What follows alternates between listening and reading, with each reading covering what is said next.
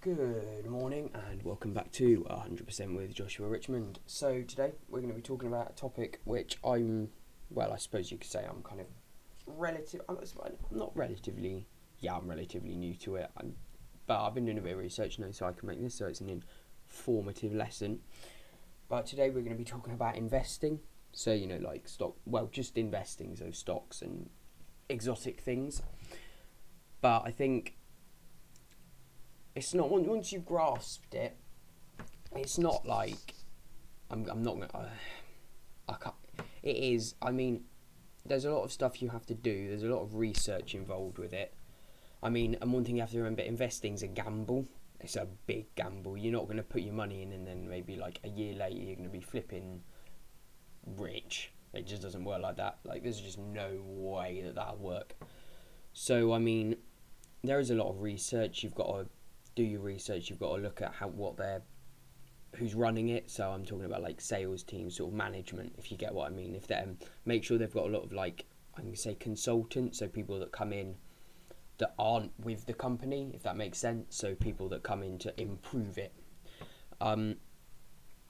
stuff like that. And then you have to make sure that they're not in debt. I know that sounds obvious, or let me put it more accurately, that they're paying off their debt well, because most companies will be in debt. You can't really get away with that, but you've got to make sure that they're paying it off, like, reasonably quickly, if that makes sense. But I think I can't explain it all in here, but they're a good websites. I think it's like Yahoo Finance goes over a lot of that stuff, but you just like search up the company that you want to like research, and that's meant to be really, really, really good. So there are multiple things you can invest in, as I've said. You've got stocks, but then there are things like funds, shares, and then obviously property and real estate. So a stock's basically lots of shares, if that makes sense, and then a share's like a bit of a company. Like, you own one share of Samsung or one share of AKG, sort of thing. And then a fund is so you can get like fund managers, and they're people that manage a sort of a stock with lots of people's money. So you get people that give money to a fund manager, and then they put it in with like a pool with loads of other people's money. Then they manage it like that. Hopefully that makes sense. And then the property market. I mean, it's houses and apartments and flats and things like that, and bungalows, if that makes sense. And then you can sort of go into the more exotic sort of things. And I mean, I'm not saying they're bad investments. That, I suppose, in my eyes, you've got to be a bit picky. I mean, I've got no idea how you invest in farmland, but that's one of them. I mean, I'm not the person to talk to about that. Vintage cars. I do like cars. So you've just got to pick the right one. So, like, maybe when was the F40? Around the 1990s, late 80s, I think. Might be wrong, don't quote me. That was, I don't know how much it was, but people didn't know that would go up. It was just, you could say luck, but it was stylish car. And then you've got the F50, and then you've got the Dyno. They've all gone up, and like the Miura. You've just got to pick the right ones, if that makes sense. You can't just go out and buy an old car because it won't work. Wine, that's another thing you can invest in. Again, I have no idea what you're meant to look for. I mean, wine to me is just wine, if that makes sense, And then new tech firms. I think it's a really, really good idea because you need new technology. I mean, come on, I'm making this on technology. Without technology, I wouldn't be making this. But I think you've just got to be careful, if that makes sense. I mean, as long as you invest in the right firm, it goes back to the stocks as well. You've got to do your research. You can't just invest in whatever. Sorry, I'm just getting a bit closer. You can't really just invest in whatever. You've got to do your research, like who's running it, debt management, like competition, stuff like that. But I mean, I'm pretty sure that's like rich people, or sorry, wealthy people who actually, because you've got to have a reasonable amount of money, if that makes sense. It's like you have, it's sort of like, when you get an investment, you get an investment from wealthy people to start up your company. There's no point in getting an investment from someone who has limited money, if that kind of makes sense. I hope it does.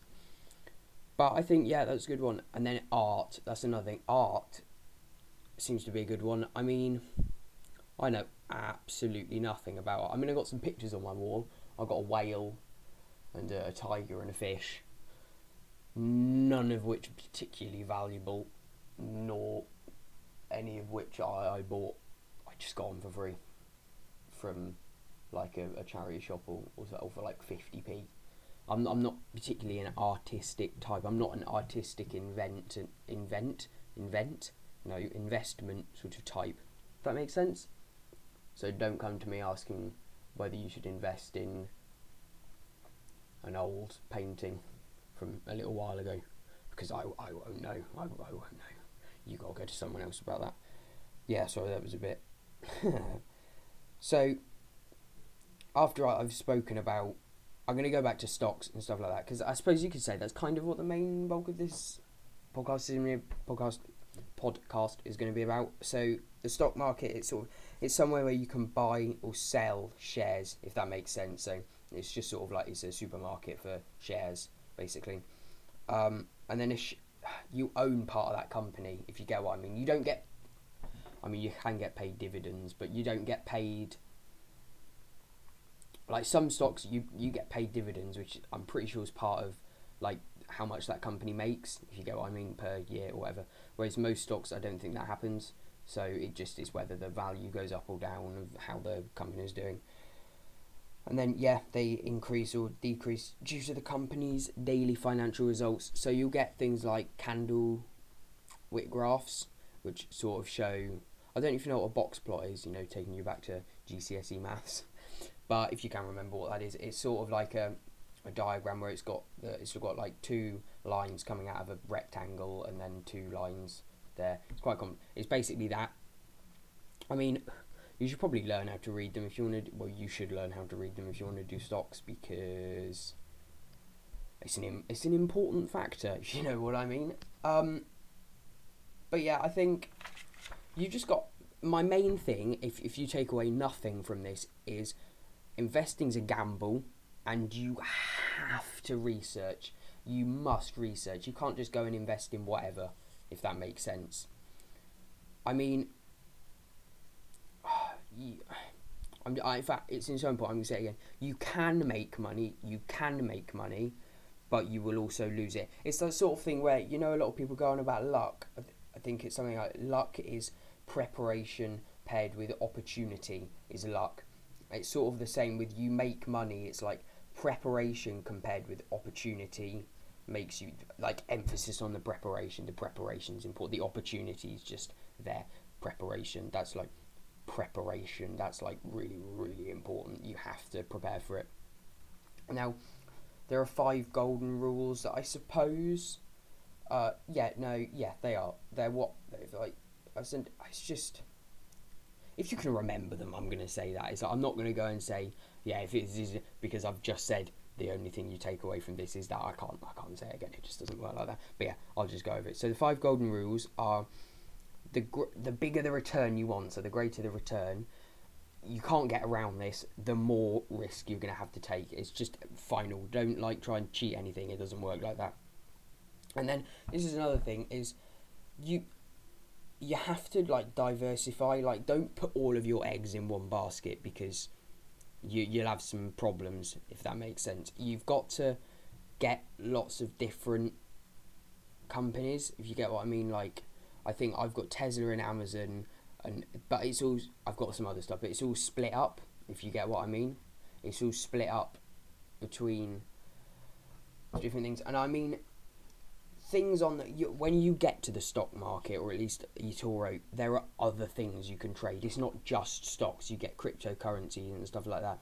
You just want to stick to one thing, research that one thing, because you get cryptos and they're highly volatile. The risk goes up a lot with cryptos. You can make loads, but oh my god, it can go straight down the drain. So you just gotta make sure you research what you're doing, because it's just, you just gotta be careful, because I think one thing that I would take into account is it says it on everything. I think it's past performance does not indicate future like gains, if you get what I mean. So if you've done well in the past, it does not mean you'll do well in the future. And it's the same with if you did bad in the past, it does not mean that you'll do bad in the future. You might do well, or you might do bad, but it's not. It's not. If I hope that makes sense. And then you get, when you invest in the stock market, you either get day trading, which is basically you're constantly on in the day, and you look, because the market changes every day. Whether some stuff goes up by 6%, down by 6%, if you get what I mean. You trade in the day, if you get what I mean. It's either day trading or long-term trading, which is like more than 5 years. There's no in between. You can't like do it for like 3 months. It just doesn't work. You either day trade or long-term. Just because long-term then sort of, I suppose you could say slightly safer, I think, but again, I don't day trade, so I've got no idea what day trading is like. I mean, from my own personal assumptions, I assume it's not particularly safe. You have to know what you're doing, just because it looks quite difficult. I just have pictures of like people in big glass towers yelling, if you get what I mean. I might be completely wrong, but yeah, I'd say I'd invest long term with the stock market, unless you want to spend a lot of time on it, if that makes sense.